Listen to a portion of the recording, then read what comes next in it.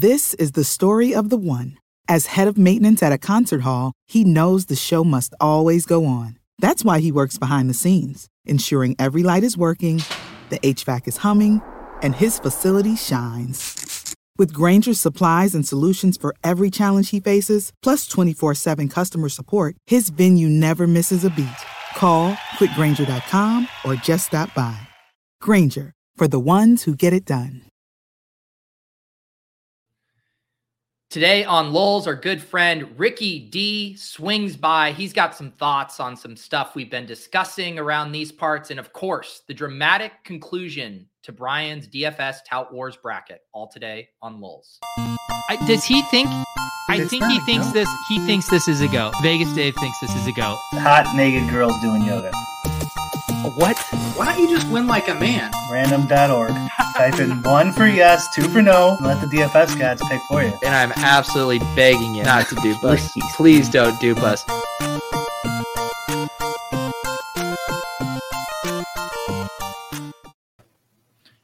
Ricky, welcome back to the show. You were going to maybe try to swing by last week. That got derailed, so we're happy to have you, though. Oh, for sure, guys. Thanks for having me. Let's do this. Let's do this. Brian, how are you doing today? All right. Had a couple drinks last night, but just a couple. It's a good day to do it on a Wednesday. Yeah. Out in among society or just no, God, no. Okay, never. Yeah. Just lonely drinking. Yeah, I was watching like Star Wars, and that's the loneliest drinking of all. Yeah, should have left that one. Yeah, Jeez. I can't even like drink like 6 drinks anymore. It's just like then it's like, oh man, I don't even feel right in the next morning. It's pathetic. It's good for you. I've started to do better with moderation for alcohol, but my one Achilles heel is if I open a bottle of wine, I'm finishing the bottle of wine. Like I can do 1 or 2 beers now, but for some reason the wine is just donezo once I open it. Yeah. Is it sad that like back in the day, 1 bottle of wine is like, that's like fucking nothing, dude. Yeah. 1 bottle? Is that sad or is that just us being mature men, taking care of our responsibilities? That's right. Brian, let's first get into this. I mean, we had the dramatic conclusion to the Tout Wars bracket, very controversial. I saw lots of people saying a fix was in. Can you at least, I mean, last week, this was on a snail's pace to finish. I thought it was going to be about 2024 until we wrap this up, but the selection committee really got moving, Brian. They did. Yeah. Petty Theft got me riled up saying I wouldn't be able to complete this. So I had to, and then like Tuesday rolled around. I'm like, shit, he's right. I'm not gonna be able to do this. So I'm just gonna have to jam it all in right here real quick. Why haven't you done an updated graphic with the champion? I mean, are you waiting for stat corrections to come in? I thought, well, we're going to talk about it on the show. What are we looking at? There might be a lawsuit against ETR. Wow. In the books, and they're wow, look at that. It seems suspicious, I gotta say. Yeah. Despite the ETR Russian bot farming, Pete still pulled out the championship. I mean, it was, to recap here for the audio listeners, we did have a couple major upsets. Leone taking down Big T, the 16 over the 1. I took down Hoop. No one saw that coming, 15 over the 2. And then it was a heavy ETR semifinal here. Leone, Levitan, Silva, and me sneaking in there. And I got the job done. But Brick, first, I mean, what happened against Leone? I mean, you were administering this yourself and you got bounced in the second round. I mean, theoretically, your audience would vote for you as the person who was doing these polls. I mean, this is a tough scene, man. Either I hate 60% of my audience, or there was a ETR bot farm which came in around round 2 there. So I'm gonna go with that. I thought about for a second, like leaving the bit aside. I'll just not mention it at all, and then put me in the next round. Just like what? Anyone said anything? In the first round, I thought about for how I wrote like based on any metric you see fit. For me versus Matic, I was based on height, who is taller. Brian Brick 7561 or Davis Maddock 5'3 question mark. Oh my goodness. But I decided to play it straight.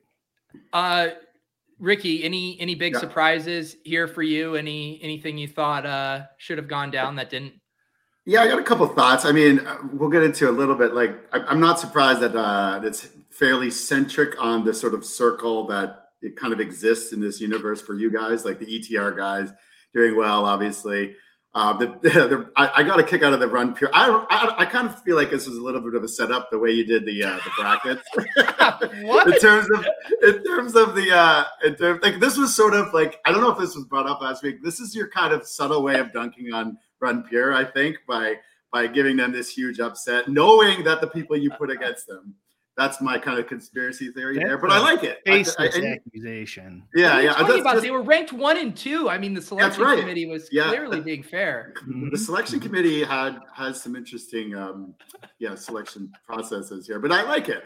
I appreciated the bit if there was one, so I like that. The selection committee did admit that Ethan Gate in the 10 spot might have been a mistake. I'm not. Yeah, there was some odd choices. I'll give you that. I think my favorite thing is EG, like almost like RG, but EG for Ethan Gate. I absolutely love that. Condia being an odd choice too. Hey, who's on Team Lulz? Is he?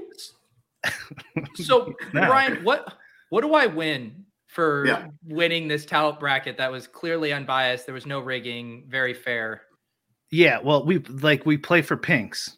So you own ETR, Roto Grinders, Stochastic, and of course, most importantly, you now own the War Rooms. And Run Pure.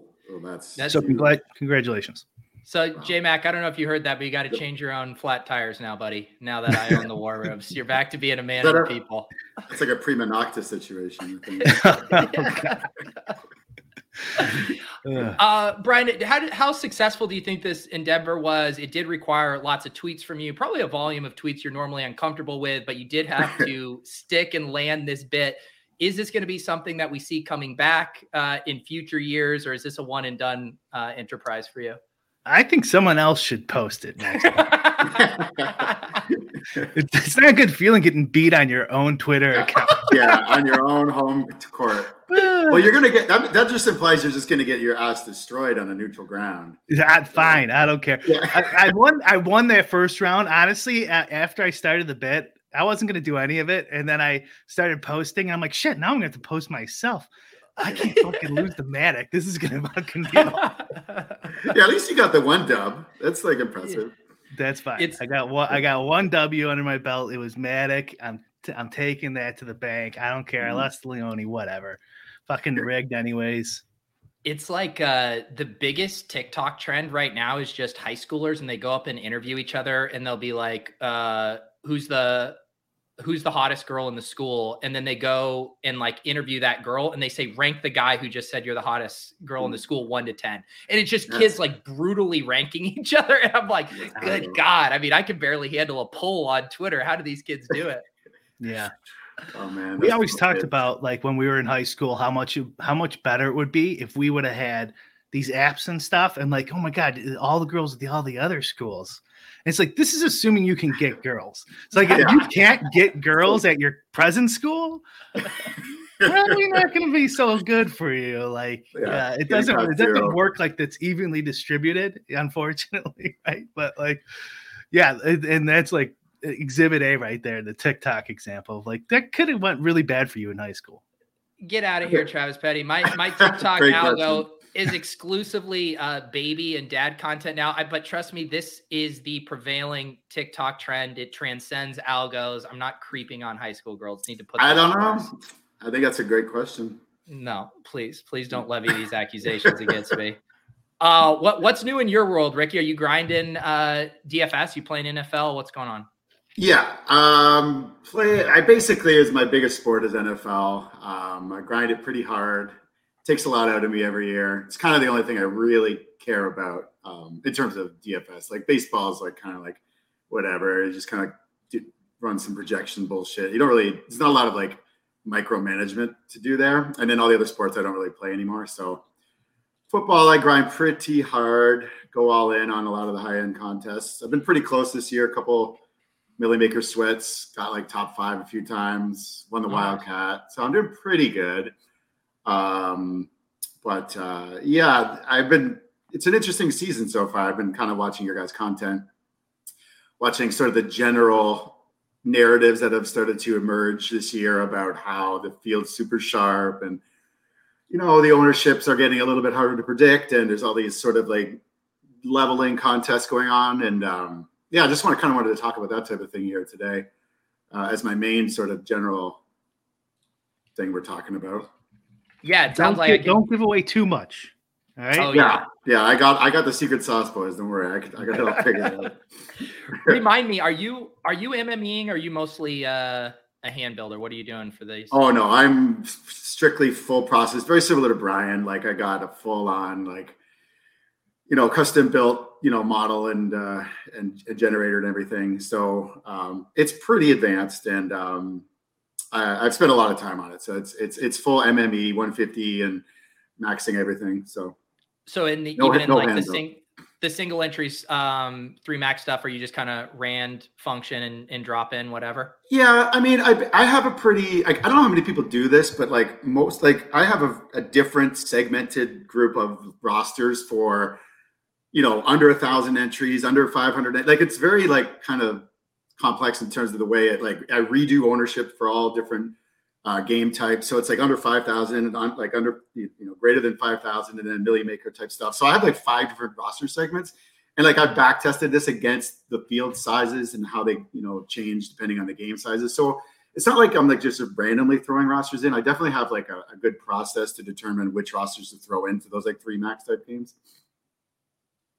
And it sounded like you were do that in Showdown too, for sure, because a good lineup in the Millie Maker is not going to be good in the luxury box. It's going to probably be a piece of shit in the luxury box. Yeah, sorry, Pico. Yeah, actually, I have 5 different methods for those Showdown games too.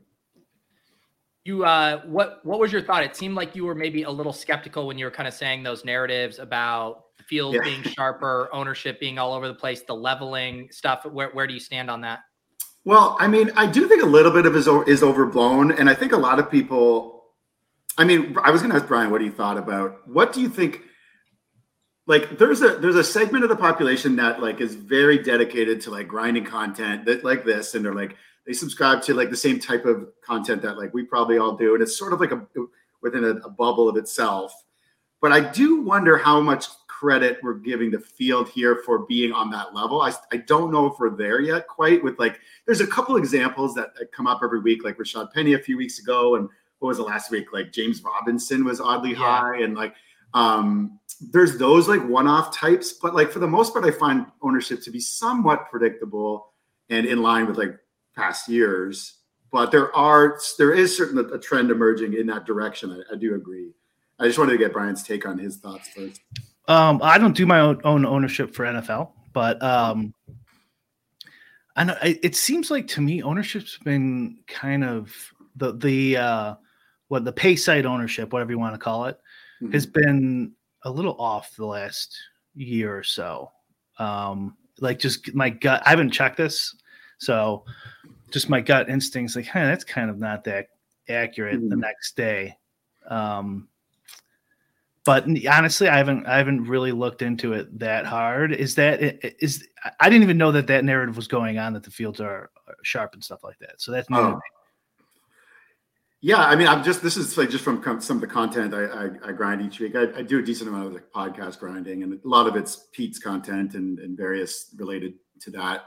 So there is. That's what I was wondering about. Is it just sort of do you think that's a possible thing with your sort of circles, Pete? That it's kind of maybe the ETR guys and the ship chasing guys and those types of people seem to always all have this take, but I'm not so sure it's outside of that bubble.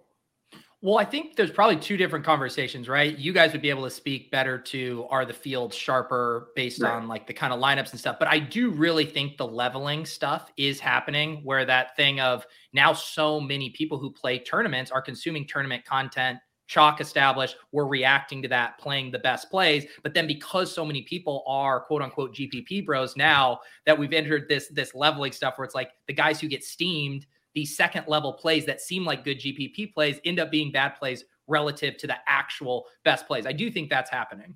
Yeah, that's definitely happening. And I mean, it's not like it's a brand new thing. It's like, I'm pretty just like, ownership has been my main focus of learning how to like operate around for the past few years. I like studied really hard, and I've come up with my own decent algorithm to determine it. And it's just more or less like, it's something that has definitely kept emerging towards this. And I don't think it's like a huge jump this year. And I actually do think there's ways to get ahead of that. Like it's almost like in ways where, you know, you can come to, I guess, like out level the field. And I was just wondering if Brian was doing anything like that, but I guess not. But because the thing about ownership is like, it is extremely, when you're doing it from like a modeling perspective, like when you're trying to generate lineups with like a system and a process, your inputs, your accuracy of your inputs is like so vital. Like being off on like those particular guys like that end up being a bit higher. If you think they're going to be good plays and your ownerships are like 5-10% off, they become like extraordinarily bad plays, honestly. So yeah, it's a big problem from that perspective. And that's what like Leone had told us for some of his internal stuff, like that Rashad Penny. Oh, fuck him. Thinking, no. Yeah, I mean, sorry, controversial subject here. That, you know, he looked like one of the best plays in his model heading into the slate. And then when he plugged in the ownership after, he dropped down to one of the worst plays. And again, just showing that was a 20% swing in ownership goes from the best play to the worst play. It's crazy. And like, it's funny because like when I think most people don't consider it that like hairpin, like that close between good and bad. I think most people are like, oh, he was 10% owned projected. He came in at 16%. Oh, well, like, you know, that's fine. He's still like he's not 100%, right? But like those like really small things end up making a huge difference. Cause like at this point, you know, where's the edge, right? In this game, like the edge is going to be getting as accurate as possible, and being off on all these things on the aggregate is going to really harm you. So do you have any finesse element to your play in the same way you can listen to Blender talk and how he grinds so much content and is really trying to see what the field is doing? Like, are you putting any like of the soft skill stuff element into it, being like, hey, everyone's talking about James Robinson, this feels off to me? Yeah, for sure. I mean, that's like, I've developed this like thing that I feel like I'm not a huge fan of, but I grind all this, like the world's podcasts, right? Like I grind the Run Pure podcast. I grind some other ones that I'm not like I wouldn't do because I'm like trying to learn about, you know, DFS. I'm just trying to get a general sense for what the average man is thinking. And like, once there's a consensus, like, oh, they all say the same things, you're like, oh shit, there's definitely something up here. Cause I'm not sure how else you do it. Like, obviously you can use projections to sort of guide your ownership takes, but again, you're going to have to start making assumptions about how the field is seeing which guys are coming in low and then which ones they like, because it's not obvious every week. Well, and that's what's, I think, also really interesting about ownership projections is they're mostly driven by, you know, automated systems, kind of looking how frequently plays are showing up in optimals. That ends up being the benchmark. Like, I might be wrong, but I don't think like Osmo and those guys are doing a ton of like manual Steam tweaking to theirs. I know Adam does some to ETRs, but I don't know who is really fully accounting for that stuff in their ownership, or no one's coming in and like adding 10 percentage points to James Robinson.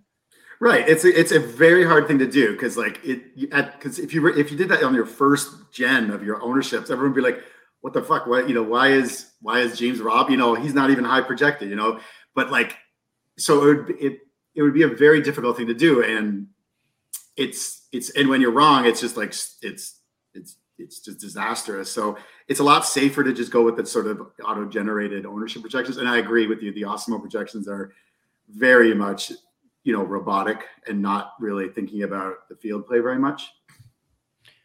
Marco says, if only there was a website where we could vote on which players are the best plays. Enter Whistles Go Woo here. I mean, maybe we need to just leverage him for our ownership. We haven't crowdsourcing. migrated to that site lately. Who knows what he's doing over there now? I don't know. Has anyone used it lately in chat? What is that? I'm not familiar. Think you didn't see our last Whistles interview? Must not have. Yeah. Well, you should go back and watch it. No. Don't come on this show without watching our entire catalog. Yeah. What did we do in episode 3? Answer that. No. Actually nothing. But he did this. He has his Whistle Goes Woo site, and you could go on there. Like the idea is like you could vote on over or under or whatever props or something, and try to like do the wisdom of the crowds type of thing. Yeah. That's the type of thing you need a lot of participation really to get valid data, right?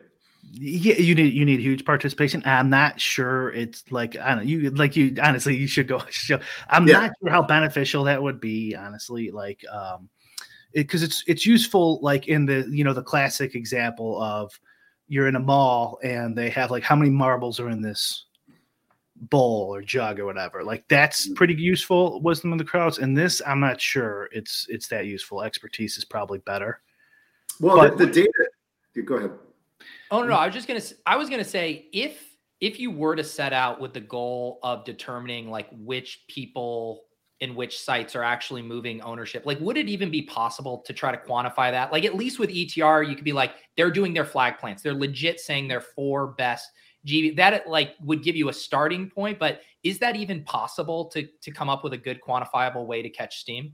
That's kind of where I was getting at. Like, I really think it's a little bit overblown to say that. Like, I heard Dink and Leone, or maybe it was you and Dink talking last week about how the flag plants are driving ownership. And it's like, okay, like, these streams get like thousands of views. It's not like they're getting, the entire. I just wonder how much. It's hard for me to buy that they're moving the market that much.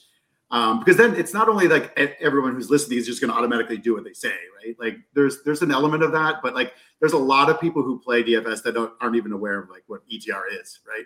So I really don't think that we're at the point where you could just automatic. But yeah, it's a great question to ask. Like obviously there's some level that it's driving the market. To which degree, I don't know.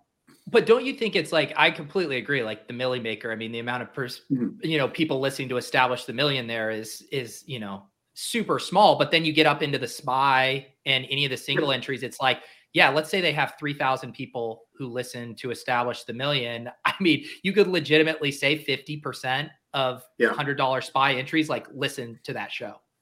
Yeah. And the interesting thing that I think is really at play here is I think a lot of sharp players not only listen to the same type of content, but also come to the same sort of like natural conclusions that like Leone or Dink will. Like last week, I think they were on like Kittle or McLaurin or something.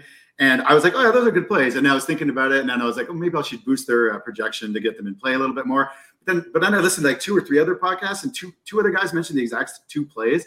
And my ownership projections for like Kittle and McLaurin were at like 2 or 3%. And they ended up being like 9 and 10%. I was like, well, yeah, ETR probably had something to do with that, but I also think like everyone's kind of trained to think the exact same way. So it's not necessarily, it's 2 things moving at once. It's like everyone is coming to the same conclusions because that's how DFS has always been played and that's how it's always been beaten. I want to get clarification from our friend here, Nerdy Tenor. It might make more sense to think of ownership in segments. What ownership by like contest segment, or am I missing it? Contest size segment? Do you guys have an idea what he might? I'm guessing he means like a range of outcomes for the ownership rather than like a specific number. Like just like a broader range. I know this is a tough question. Say more words, but don't say too much. Yeah. Yes. Well, the reality of this stuff is it's extremely hard to use this like through a process that's like meaningful. Like a lot of people are just like out here, doing their best. And, but like, cause to a normal person, if you said to them, oh, Kittle's a great play, he could go off this week. He could be 3 to 5% on. They're going to be like, he comes in 8%. Do you think anyone's going to care? Like the average person? Like, no, but it does have that's actually pretty meaningful. Well, and to go back to the, like, is the field getting sharper? I mean, my videos are still like, I had comments just completely incredulous. How could you say Rashad Penny was a bad play when he went off for 30 points? Like, there's still a lot of people who even are consuming content that can't grasp that. And so, but people can listen to content and hear a play and say, someone gave me approval that this is a good, smart, contrarian play. I'm just going to jam that. Yeah. He was. Yeah, there you go. I'm thinking by population, so ownership for casuals, and then what we're arriving at. Ownership is hard. Yeah. Well, there is that. There's like, that's why you do. I think anyone who's playing seriously needs to have at least 2 separate sets of ownership. One for the Millie Maker. That's sort of how all the sites generate their ownership, and then for whatever like other contests they're playing, they need to have a completely separate level. And you can somewhat predictably determine which players are going to get steamed up there. From like an algorithmic standpoint, and then use your own manual kind of. The third level would be like your own sort of manual tweaks.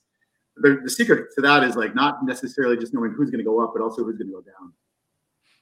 Yeah. Brian, do you have, I assume you're not making any manual adjustments really in your stuff for ownership Steam. Like if you saw everyone on your timeline talking about James Robinson last week, would you go in and give a little boost? I have done that. Like even in my own stuff, I try not to.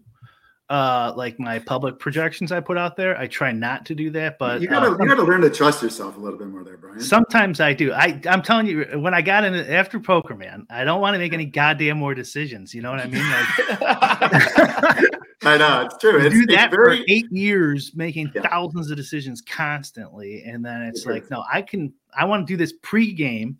Yeah. Plug it into something and spit that shit out. And so like, it's hard for me to go away from that, like kind of initial thought that got me into DFS. But yeah, I mean, I don't think it's the end of the world. I don't know. I keep thinking like, you know, Petty's watching this, like if like your game is like using ownership, like in a lot of it, I don't think there's anything wrong with adjusting using your, you know, experience and listening to all these podcasts, just taking the pay sites, aggregating them, and then adjusting them. I think that's an excellent strategy. Would either of you say they're a group of people hired a couple content mules and you gave them the list of the podcasts and the shows you wanted them to listen to, and you would come up with some kind of a rubric as far as these players were heavily emphasized as good plays. Maybe it's on like a 1 to 10 thing. And then you got some report at 2 hours before lock. Would that be of interest to you? See, I've actually done some things like that with like paying guys to do various grunt work type stuff. And I don't know, I've had bad results. That's all I could say. It's like they can only be as good as like their knowledge is. Like they're not knowing what to listen for kind of thing. You know what I mean? Like, it's like they end up listening to like the things that make sense to them and stuff like that. So I don't know. I think it's in theory pretty good idea, but in practice it's very hard to execute. Yeah. It makes me think about Fantasy Labs back in the day when they would have their ownership projections, if you guys remember, and it'd be like LeBron James between 20 and 50%. It's like, yeah, thanks. I remember that. No, it'd be like 40% and above. Right, yeah. they had those other ones too, like 5 to 15. It's like, well, that's kind of a big difference. Yeah. But honestly, that is what it is. It's like 30% does mean 30%. It's like between 27 and 33 or something like that. And it's gonna ebb and flow. It's not, I mean, and then, you know, if you got like my PGA today or yesterday, I guess, was really good. But this is like, I could go and post that screenshot on Twitter, but it was just because I got a little lucky, you know what I mean? Just because it was like dead on, the top guys were dead on. And then once that happens, it makes your other stuff look better because it has to equal 600%, right? In golf anyways. Yeah. And so, you know, but in reality, it's like Sung J M was between, you know, 37% or 30%, something like that would be. And, you know, all these lineups just have a chance of actually being in the field. And sometimes they have a chance of being in the field multiple times. Sometimes they won't, sometimes they will. So just to like simplify things even further, because it does seem like it's conventional wisdom that chalk or or let's say Steam will condense in small field and mid to higher stakes relative to the Millie Maker where it's more smoothed out. Why do you think that is? I mean, it's a combination of just the sheer volume of players. Like the amount of if you look at some of the rosters, like you get players that aren't even in rosters. Like you just get you get backup running backs all over the place. You get like fourth string receivers. Like the guys who are playing these, that you're just going to expand it to players who aren't just taking it seriously, and then they just aren't building it so suboptimally that you're just introducing so much more randomness to the roster sets. I think you're talking so single entry versus Millie Maker, Pete. Yeah. So, but part of that is also it's good strategy. The more combinations you're playing against, the less chalk you just want to play inherently. So when you're playing a 5,000 man single entry GPP, you don't need to get so crazy. And any sim will tell you. Take that to heart. Yeah, and I think a lot. I was going to bring that up too. Yeah, this might be a little bit of a tough combo. You gonna give me a Dankness tough combo? I'm ready for it. Yeah, but I do think I was just going to bring up this thing. Okay, so everyone's familiar with this man named Chipotle Addict, right? If you look at his rosters, which I've done for like the past fucking 5 years, because the guy just drives me nuts. In terms of how successful he is and his brother, they are not exactly going off the board. I will put it lightly. Like if you look at the rosters in almost any contest, even like the Wildcat, they're playing highly chalk. Like high numbers of chalk, like cumulative ownership over 200% sometimes, like I've seen.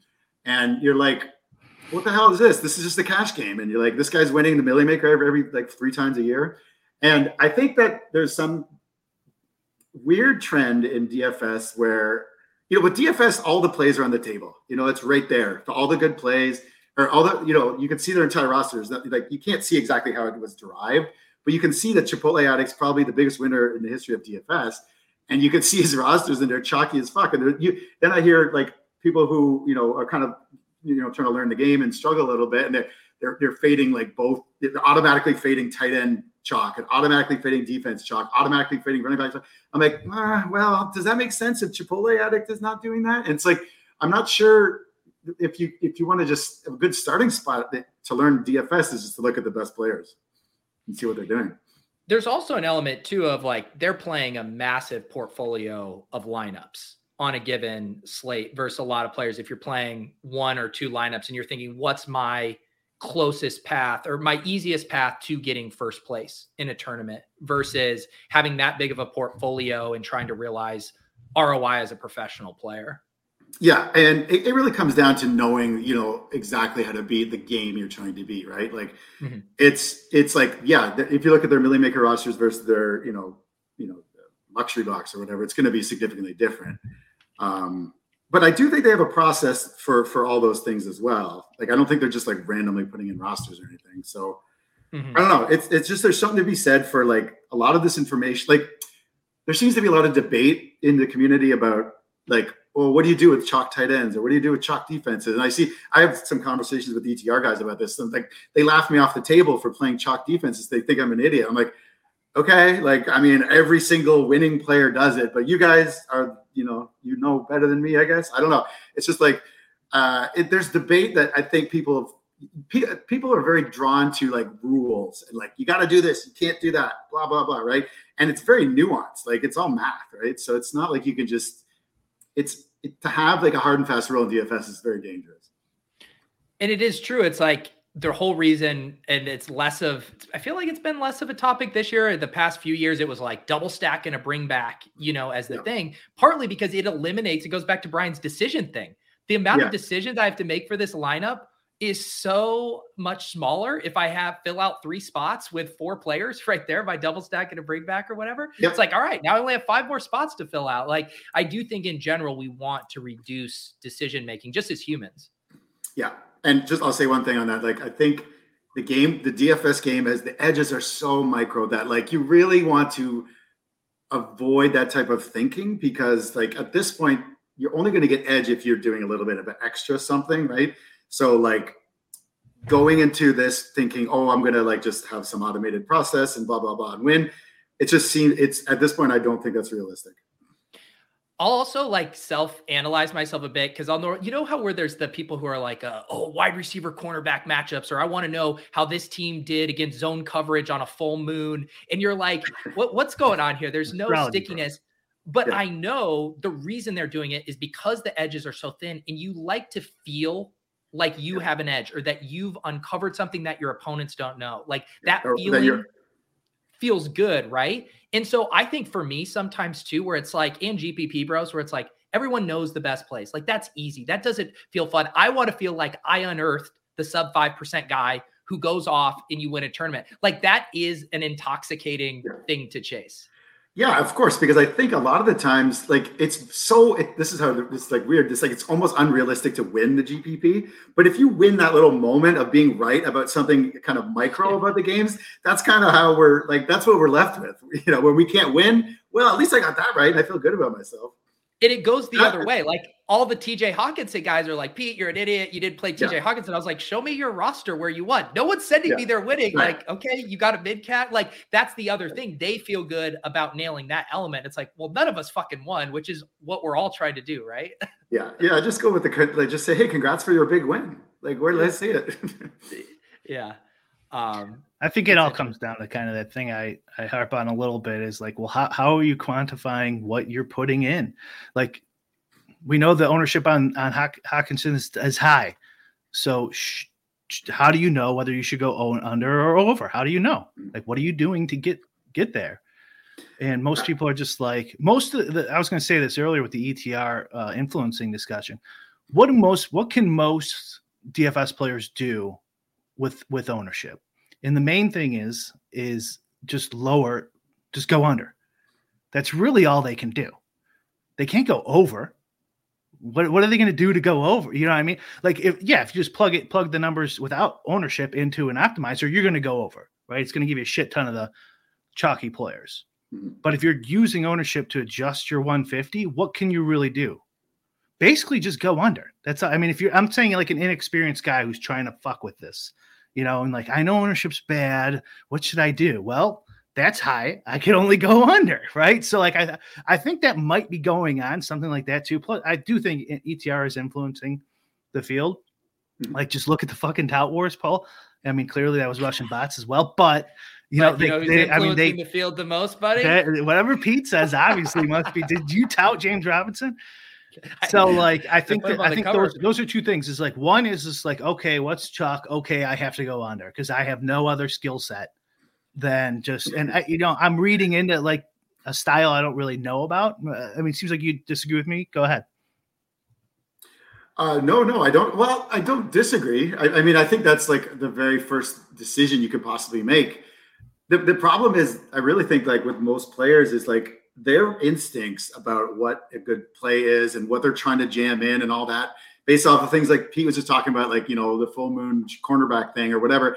It's like, those are so already thought of by the field and then some. Like, you should really train yourself to like the hardest thing at DFS to do is like have some sort of internal gut feel about this play is awesome or whatever. And then you have to assign that like more ownership because you have to assume that you are not the special snowflake that discovered this edge on your own. You have to go in there into your model, raise the ownership on that guy and fucking fade that guy that you had the strong desire to play.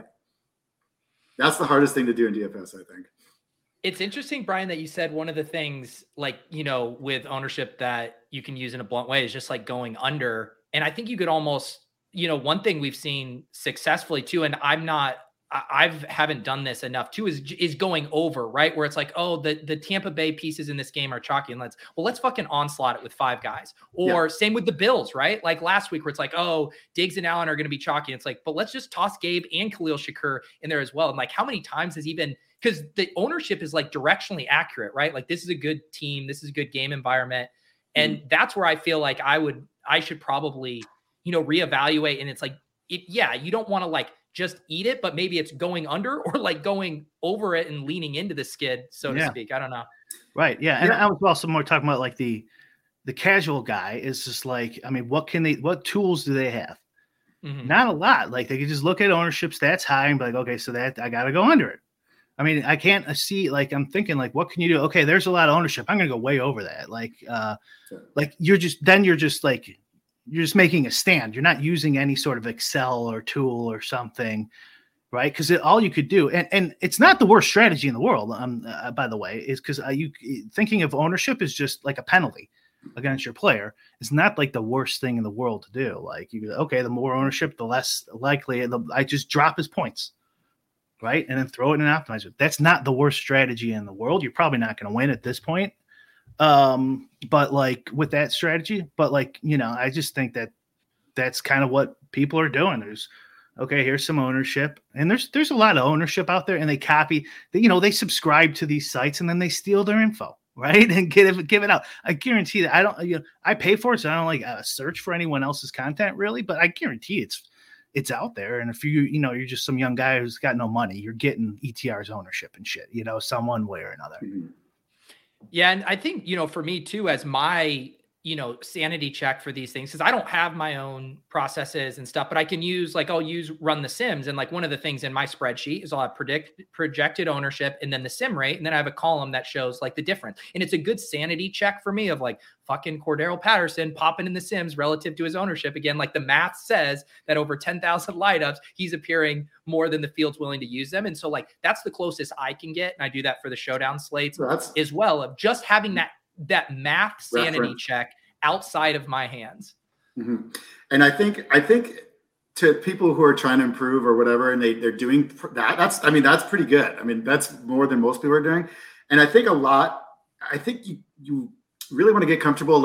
Okay, how much ownership do I need? If you have a process where you're going under, like Brian says, you could start playing with the models and saying, okay, well, does this make sense? I'm playing 80% of this guy who's supposed to be chalky. Maybe his ownership's too low. Go up, then regen, go through this process of that. It starts to make more sense to you in terms of it's not like last week if Chris Godwin was coming in on 90% of your rosters, you're well, something's wrong with my process because he's obviously going to be popular, and you could just raise his ownership, right? That would be a start. Yeah, and so sorry, Pete, but if you can develop a process similar like that, and then this is where you can go. In some way in measuring this, you could go, okay, I raised this guy's ownership's pretty high, and I raised it because I really like him, and I'm still getting him in a lot of lineups. He's a good fucking play. I'm going over, right? Yeah. Something like that. Now you're okay, well, now I know why I'm going over on this guy, and I even bumped him up, so he's got to be a good play. Something like that. At least you're doing something. Go ahead. That was exactly what I do. So one of the things with the showdown slates on Run the Sims is you can put in the team level input, and I'll be let's play this as a blowout, the Raiders blowout, whatever. Oh, and let me play it as they score 10 points. They do nothing. And then it's holy shit, Devontae Adams is appearing across all of these different game scripts. It's he's almost immune to whatever game. Okay, this is a good play. I don't have to have a specific story. But again, that same idea of if every way you slice it, it still looks like a good play coming around to it. And I feel good chalk. Right. Yeah, good chalk. Or the owner. We haven't seen this year that much this year, but there's going to be spots. I think it's going to happen this week where the supposed good chalk, everyone's going to come to this conclusion with Ramondre and whoever. It's well, there's no failure rate here. You got to play him, right? And you're going to see it in the 50, 60, 70% range of ownership. And because everyone's going to come to that exact same conclusion. It almost happened with Jamal Williams and Khalil Herbert a couple of weeks ago, but this is even more significant. So when all these things align, where you can't not play your guy, then everyone's seeing the same thing. Then the ownership just gets completely out of control. So it's a weird little game.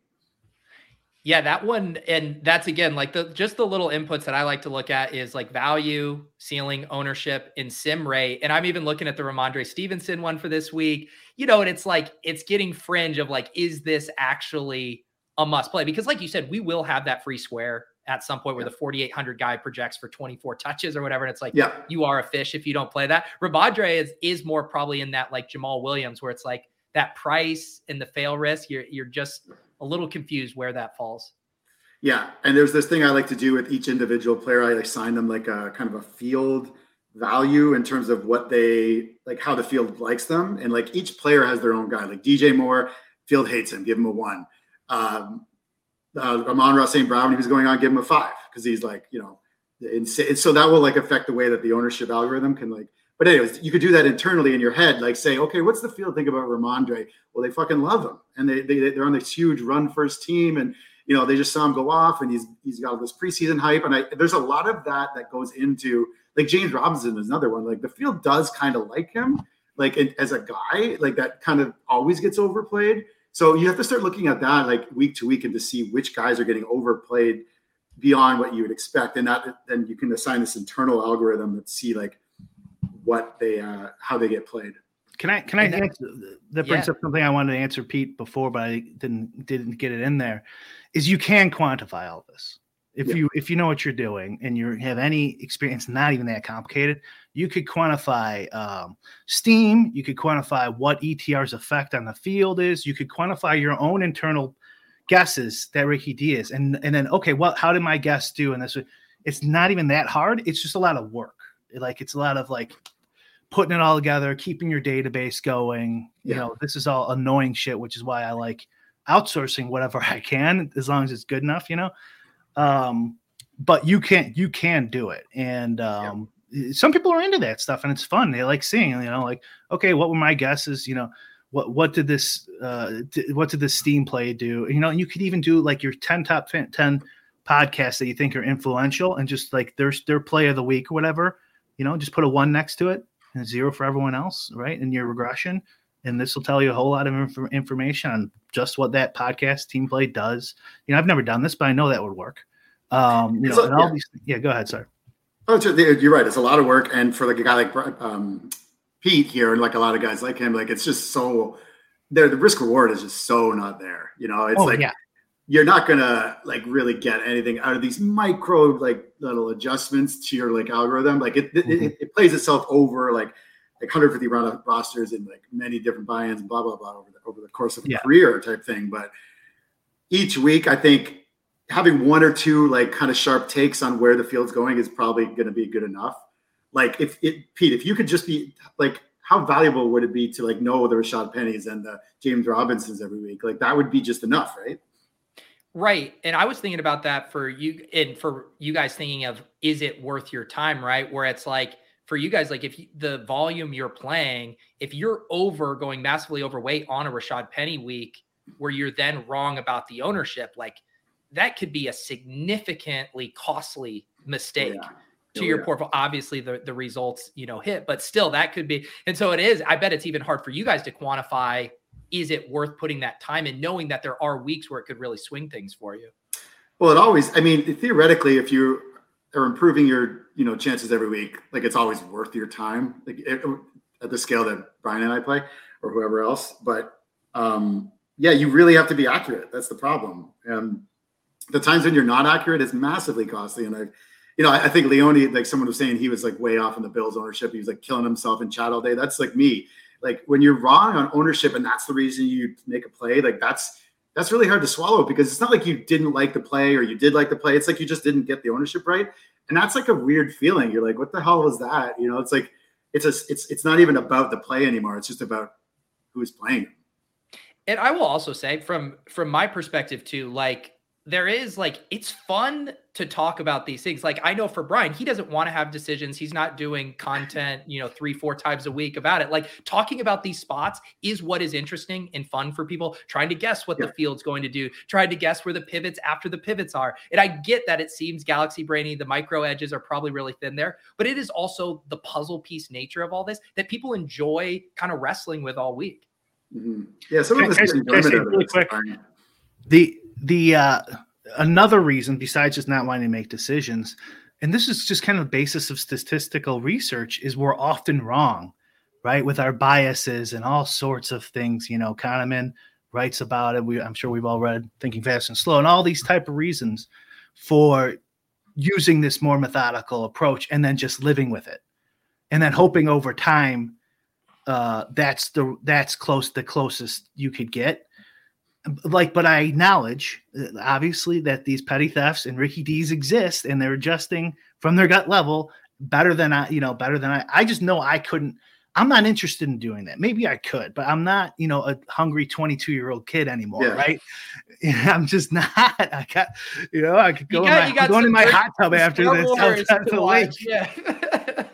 Yeah. So, like, I understand those people exist. I just like, and I'm not also like Ricky just said, I'm not like, clearly no one's going to do that little regression analysis I just suggested. Maybe somebody will, but like it's a specific type of person that would help. I'm just saying it's possible.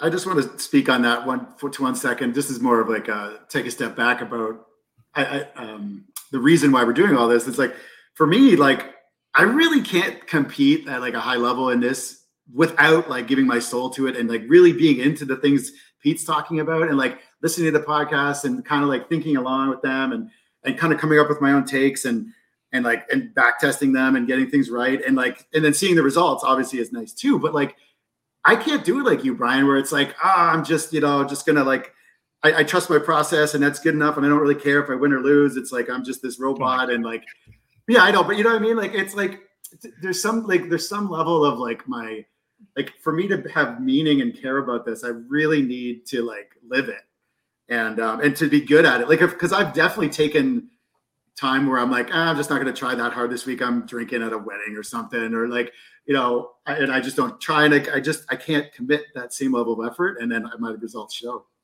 I like this. I mean, this is going to be off topic, but like, I'm a determinist like that, where like, I think you can't control that shit.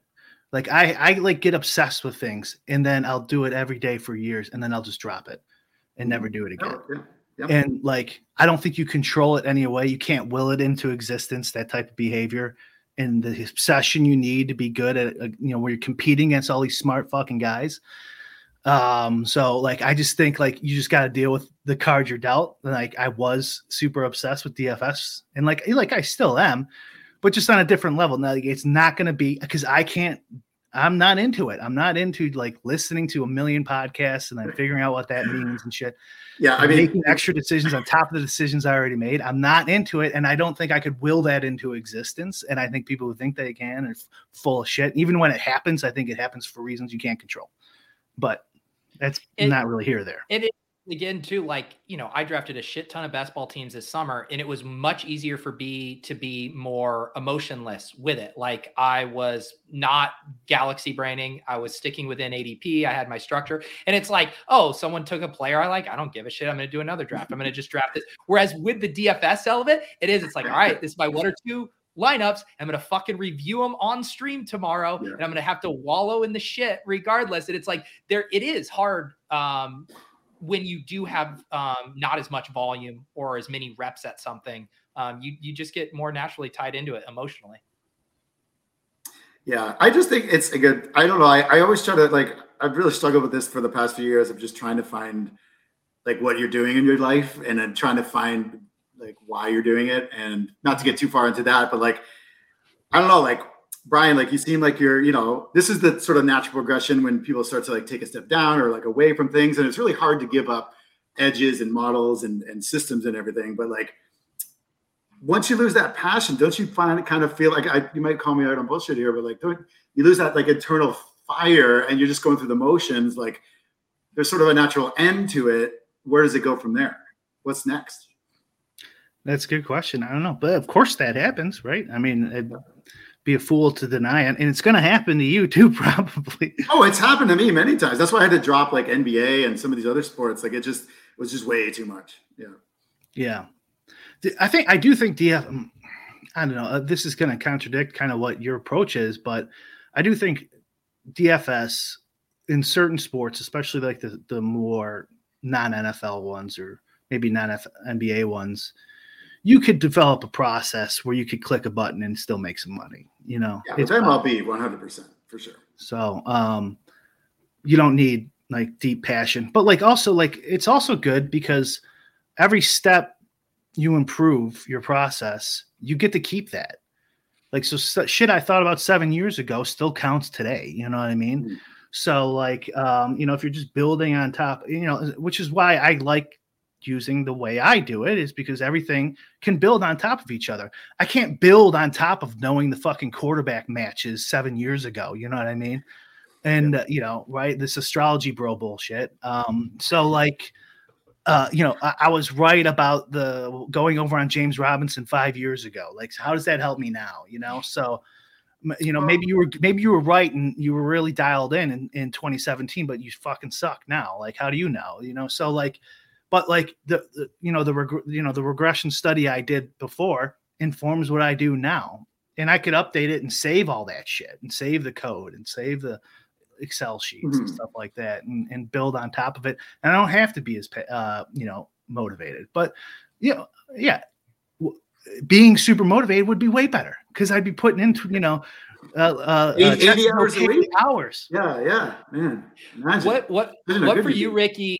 Obviously, you are playing to win. You're playing to make money. But outside of that element, what is the process of DFS that like brings you joy? Do you like get excited to roll up your sleeves, put in the new numbers for the week, or like? I do. I really do. I mean, it's a thing I've gone back and forth on and tried to hide from at times. But like, you know, like when the pandemic hit, I think I talked about this on the show once. But the pandemic hit, we didn't have anything to gamble on, and I started to like really ask myself like what was meaningful to me and what was I was getting joy out of life and all that, and like. And then I was like, well, you know, maybe gambling was a frivolous chase, you know, fleeting this, it was bad for you, blah, blah, blah. It's bad for your brain. I was trying to get like more, I'm still doing this, but like just getting more active outdoor, getting healthy and just trying to find like what is actually meaningful in your life. But then like when I get back in the saddle, especially with NFL and I roll up my sleeves and I get that new gen, and I start to manipulate my ownerships and do my little field takes and all that type of shit. And I start, you know, I hear, you know, the friendly faces on Swolecast every Wednesday. I just, you know, it's just a little like spark inside me that just feels nice and warm, and it's just a comfort thing. And it's something that like, I don't know, there's like just the whole range of emotions like that you get from the start to finish process, and that you get to really enjoy the fruits of your labor when you get to watch the games and everything. I don't know. It's something I've come to accept myself. It's like, it's just part of me that I really enjoy. And it's not meaningless that it's just because you're trying to make money, or it's just like, what are you doing exactly? You're manipulating numbers on a spreadsheet. It's meaningful to me because I enjoy it. That's all I care about. What about for you, Brian? Like, let's just say that you did the exact same work, your exact same process, but let's say you had like no entertainment or sweat equity out of it. Like, let's say it was, I don't know, fucking dog racing in Puerto Rico, and these were the numbers or whatever you did. Like, is there any entertainment? Is there any kind of emotional element to you? Or are you literally just making money and you don't give a shit? I like the MMA. Okay. Sometimes golf Sundays are fun. I like Red Zone. I still watch Red Zone.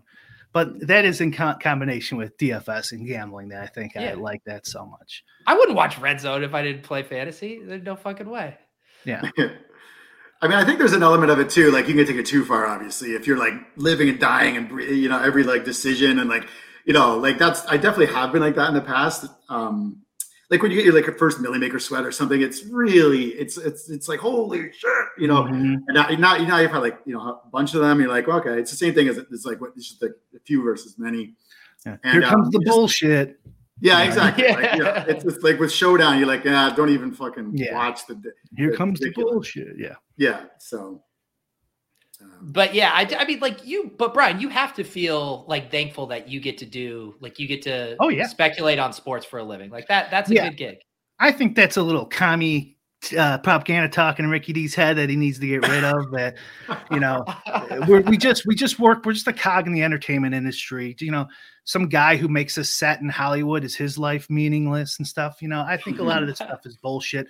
You know, you work for Apple or whatever. Like, yeah, okay, like what? You know, you're a marketing guy for Apple. Like, oh wow, great fucking job. You know, like I think most people's jobs aren't like this. Bang, bang.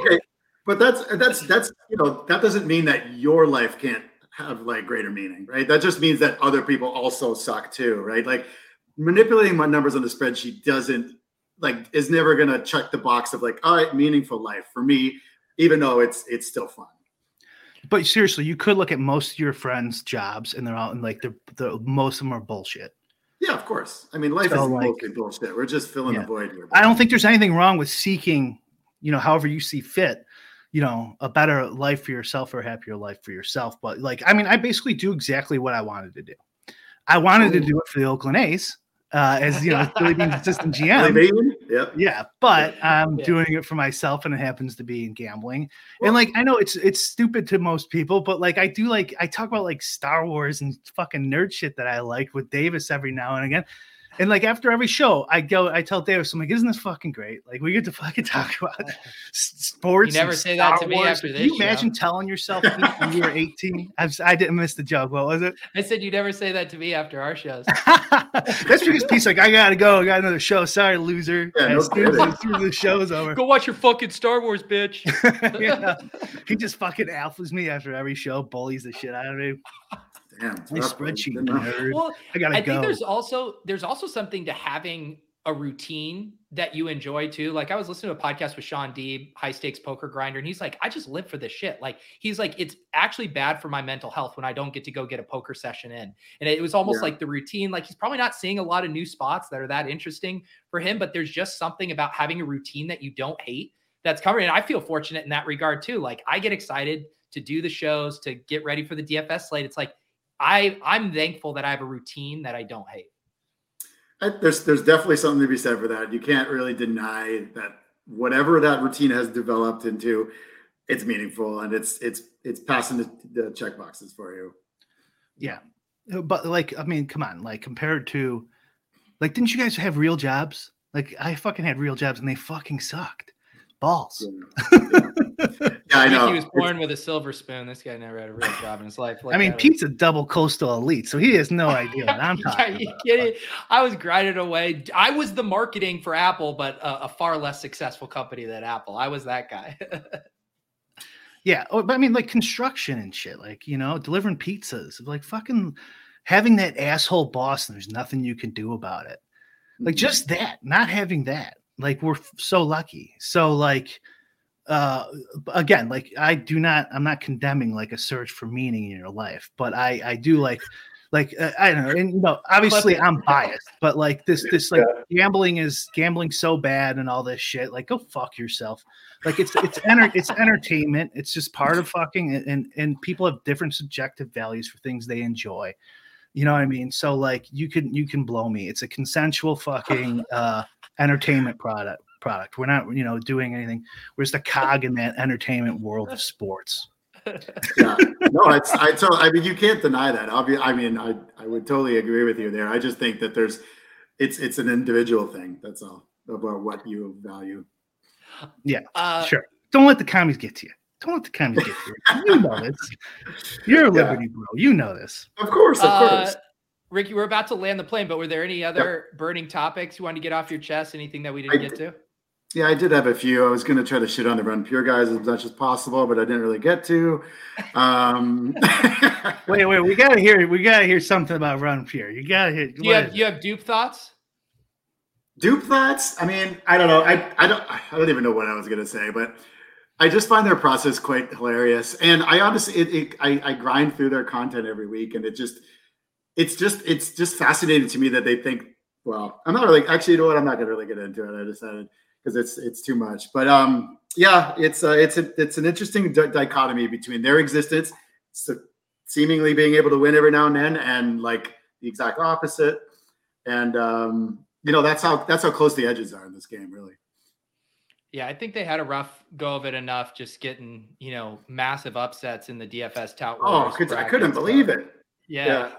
So I think that's nice that you're taking it easy on them today. Anything else in the DFS topic chamber? I feel like we hit a lot of the hot button issues. Yeah, no, that was one. That was the main one there, and I just was going to let it. Should we do a Tout Wars second bracket with like additional 16 that were on? I was thinking a nice matchup would be Vegas Dave and Randone. Is Randone a tout? Is this someone said he was on a tout? Is Ethan Gate a tout? Who cares? No. Those were poor choices. Yeah. Well, here's what you do. We talked about hiring the content mule. Brian, what you really just need is an assistant, and then they can administer this large field bracket. They can listen to all the podcasts for you. I think that's what you need. Why can't someone who liked it do it, and then we'll retweet it? Oh, wow. Now you want free labor? Goodness, yes. Brian. Yeah. Well, Ricky, Yeah, we appreciate you coming on as always. You always have a open invite to swing by the show. Yeah, you have to come. You have to come a little more frequently. I think that was too long a break. You need to make regular Lil's appearances. Yeah, but win a milli first before. I was just about to say. I've been trying really hard to win a milli. I thought I'd wait till that happens, and I have like something to brag about, some little clout. Hasn't happened yet, so we'll see. Pete's actively trying to dupe in showdowns now, so he could claim a milli where you win like $800, and split with 2,000 people. Have you not seen my new shirt? Wow! Yeah, don't dupe me, bros. Out. It's now please dupe me, bro. Is the meta. It might be the only way to win now. Who knows? That's what I've heard. We're trying everything, and we've done astrology around here. I'm trying duping. I'm going to try to have meaningful relationships. Like I'm really trying anything at this point. Wow. Impressive. All right, guys. Thank you for tuning in. As always, podcast feed will be up. I got to end this show so I can big time Brian and immediately ditch him once the stream ends. Thank you to Ricky D for hopping on. We'll see you guys next week.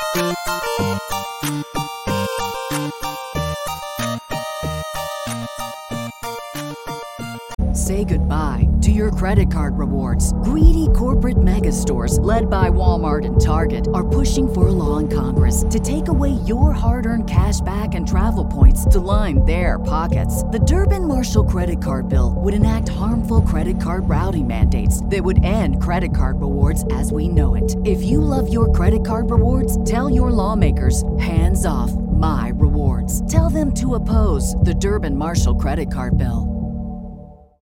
This is the story of the one. As a maintenance engineer, he hears things differently. To the untrained ear, everything on his shop floor might sound fine, but he can hear gears grinding or a belt slipping. So he steps in to fix the problem at hand before it gets out of hand. And he knows Grainger's got the right product he needs to get the job done, which is music to his ears.